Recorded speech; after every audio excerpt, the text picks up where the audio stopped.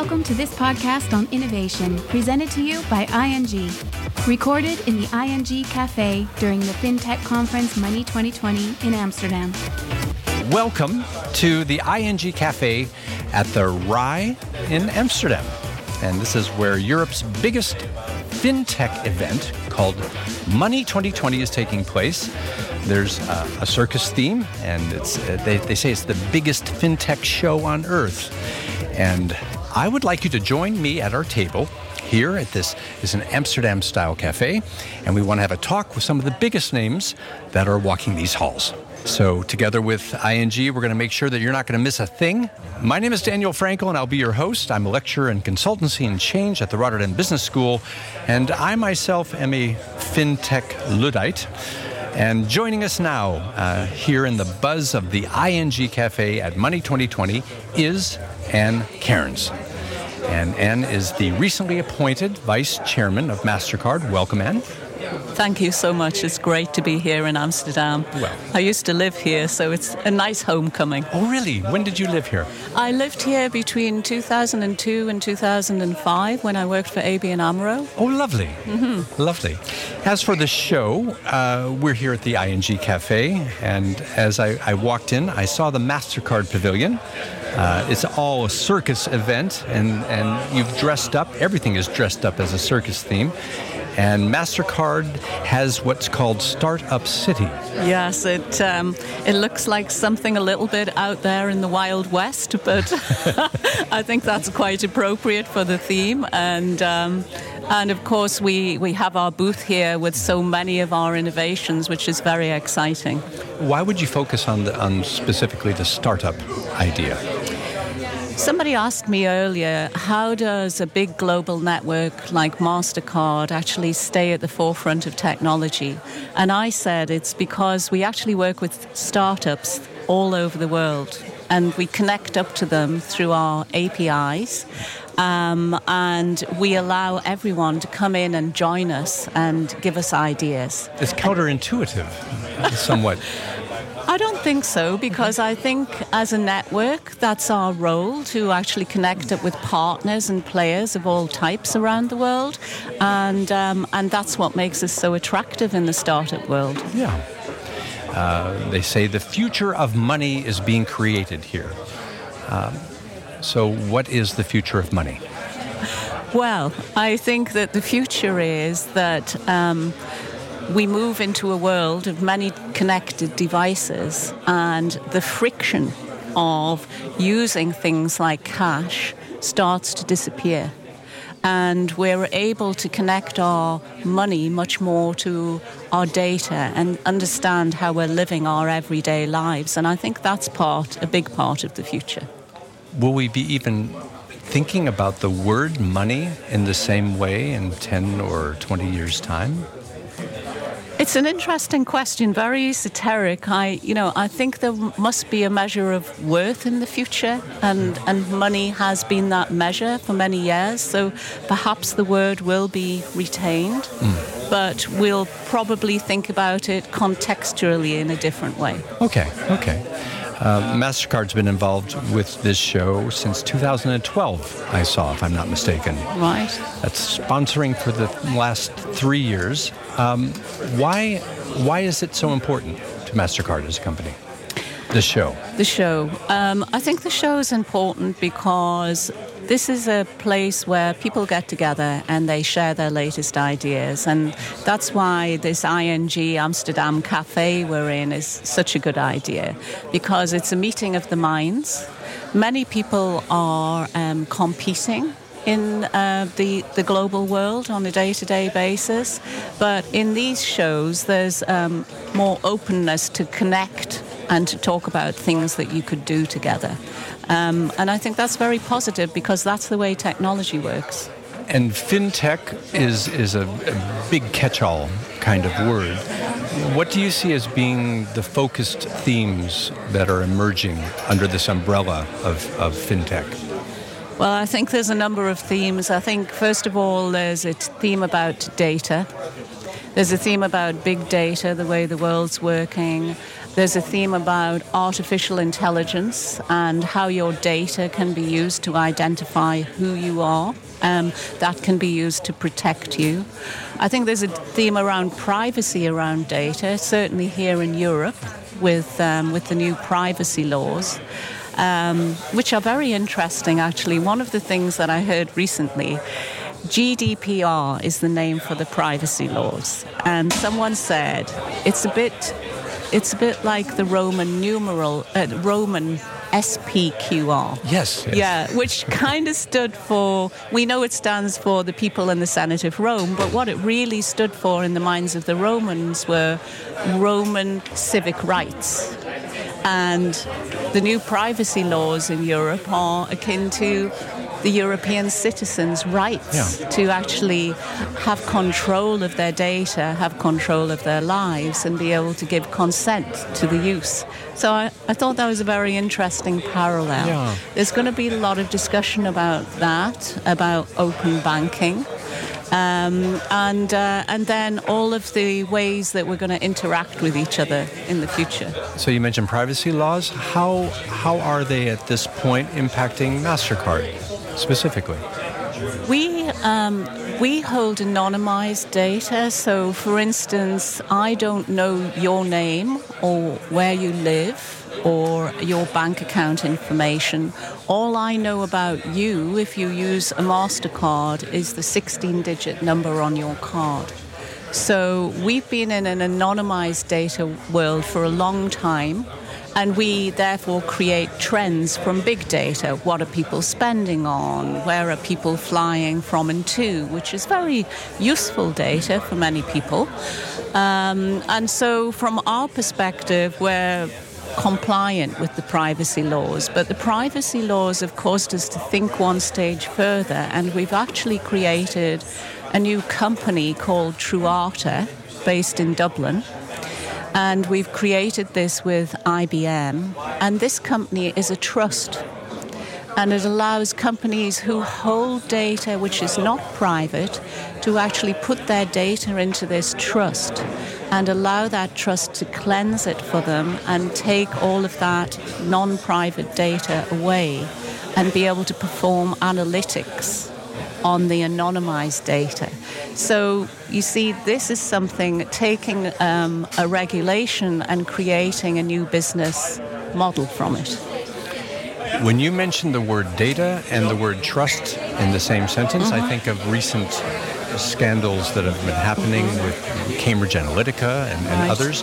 Is there a special communication that needs to be offered to your customers now to regain trust in some ways? Well, it's interesting that you mentioned communication, because I don't know about you, but I'm waking up every morning and I'm receiving emails from all over the world, people that I have apparently allowed to send me messages in the past, and now, because I'm a European citizen, they're asking, can I continue to send you those messages? As MasterCard, we haven't been in this position because of the reason that I told you before, that we're not holding your personal data, except where expressly, for example, maybe for a reward program or maybe to use priceless cities, you've given consent, in which case we would be doing that as well. But I think that it hasn't changed our business model, but it is changing the world. I'm sure. It is changing the world about how people are interacting, and I don't think that it's going to be limited to Europe. It's not. No. It's going to move all over the world. And that's not a bad thing, I think, because it is giving the power back to the individual. I'm also going to continue my focus on inclusion around the world, using our innovation to bring more people into the financial system. So, what does inclusion mean in that context? For me, inclusion means not just bringing people into the financial system and giving them the access and the security of being able to make payments digitally, but also involving them in things which would include their growth. Because once you actually give people a digital identity, and they're able to say who they are. And in places like Africa, if you're a woman, often you're not registered at birth. You don't have a birth certificate, you don't have a driver's license, you don't have any means of saying who you are.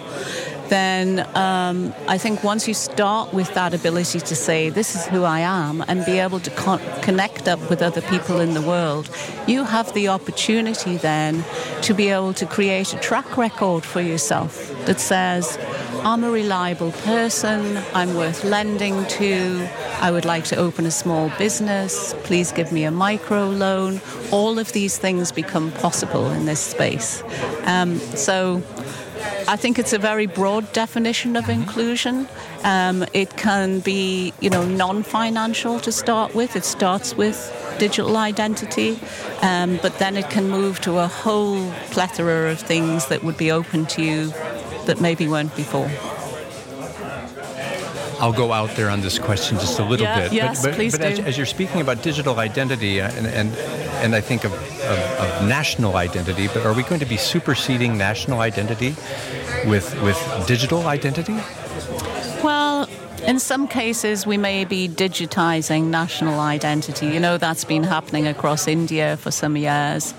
I think that practically everywhere in the world, there are things that people do that are common. For example, many governments give their citizens benefits. Many farmers receive farming subsidies, whether you're in Holland or you're in Africa. And also many people pay rent, but it's all occurring in a cash-based economy. And while you can't track it, then it doesn't necessarily work out well for the person receiving the money. In fact, the money sometimes doesn't get to the people who need it most. So I think the idea that you can identify someone and that you can use biometrics to say, this is this right person, and by the way, allow them to generate data about themselves that gives them the benefits of moving into the financial system, for example, getting loans, getting insurance, is something that's very important. And I have a sneaking feeling that MasterCard may play a role. Yes, we've been working with a lot of governments around the world to actually get connected up, working with biometric companies. We've been working with big partners, for example, Unilever, and local banks to connect up merchants so they can manage their supply chain. Merchants being small to medium-sized businesses in places like Kenya and Uganda and so on. So yes, we have a big role to play in this space. Many consumers are going to see MasterCard as a legacy credit card brand. Mm-hmm. Are you in the midst of reinventing yourself? We really hope that we've reinvented ourselves by now, but this is a great question. We have always been a technology company. What we are is a big network that moved money and data around the world. And the plastic, the card, was just a front-end manifestation of that for many years. And now, of course, that's moving to mobile, it's moved into your computer, it's in your iPad. It's integral to Facebook, to Google, to Apple, to moving through the London Underground and being able to talk to a ticket to machines that allow you to tap through to go through the barrier. So we are a fintech company, and so the idea that we're an old credit card company, I hope, is fading away. I think it is. Yeah. I think that the symbol, I wonder about the symbol of that plastic card. Right. Well, I mean, it's great that you mentioned symbols, because we actually looked at this and we did a lot of research around the world. And we went to different geographies and we showed people an orange or red and yellow circle. And we said, what does that mean? with the words on, without the words on. And they said, that's MasterCard. So we said, that's good. It was over 80% brand recognition, unaided, if you like. And then we took the colour out of the circles and we just showed a Venn diagram, basically, 2 overlapping circles. What's that? The same. It's MasterCard. So we thought it's great because we actually have a symbol. And we can take the words out, and this symbol becomes something which people recognize as a really safe and secure way to move money around the world that's accepted everywhere, that gives zero liability, and they know what it is, and it could sit on your phone and you feel the same about it. So it's nice to have a symbol in this day and age. It fits with icons and emojis and so on. And that symbol does transcend the card. It transcends. Yeah. Exactly. The credit card was, of course, you could say, the original mobile payment system. And now there's a lot of others. Yes. Do you feel as though the new systems are nipping at your toes? Well, we don't really, because most of the new systems actually use our network. They use our rails because we're connected up to something like 50 million endpoints and 27,000 banks around the world. It's not easy to recreate that infrastructure. So when you use, for example, Apple Pay, it's actually MasterCard. If you're using a MasterCard on Apple Pay, it's actually us that are processing that payment. We're moving the money around and so on. And we actually feel, by the way, that cards will exist for a long time in the future. I don't know whether you use, for example, the London Underground. I do quite a few days of my life. And it's very easy to walk through the barriers and just tap your card. There's no latency. You're not worried about your telephone signal. All of that. So the technology works in an offline and an online situation as well. And I think that's very important. Sometimes when you're sitting in a 4G world here in Amsterdam, it's hard to remember that in other parts of the world, the telecommunications structure can be so slow. So, and thinking about other parts of the world, there's very much within this show also, the big players in the East are making a lot of news. Yes. And we're talking about Tencent, we're talking about Alibaba. Yeah. I read that mobile payments in China totaled $9 trillion in 2016, and those numbers pretty much dwarf the U.S. numbers, the European numbers. Yeah. How do we look at an East-West perspective in terms of the leadership of mobile payments? That's a great question. I go to China about 4 times a year. I've just recently been. And of course, China has been really closed in terms of allowing companies to come in and operate in their environment. And as a result of that, the Chinese players just dominate their domestic market in an absolutely huge way. And they're very good companies. I mean, I popped in to see Alibaba last year when I was over in Hangzhou. And their technology is impressive. But, it's an interconnected world, and you have to be able to operate not just in China, but also outside China. And that's becoming more and more important as the number of people traveling to and from China is increasing every year. And I think that the future is about openness. And if you listen to Xi Jinping, he talked in Davos last year about openness and connectedness. And I think the Chinese players will play an important role in the future of payments around the world. But I think also it's important for everyone to connect up and work together. And we work, by the way, with Alibaba, and we work with Tencent. But of course, we would also love the opportunity to be able to work domestically in China, and that hasn't happened yet. We're interested in real-world problems that we can take part in and help with. That's why we're interested in inclusion. So I'm really looking forward to continue working for the company and getting engaged with all of our partners around the world to really just make this a more interesting, more innovative, more connected, and a better place for everyone. Ann Cairns, thank you so much for your time. Thank you. It's been a great conversation. I've enjoyed it. Interested in who else joined us in the ING Café during Money 2020? You can find all the podcasts on ing.com or at bnr.nl/money2020.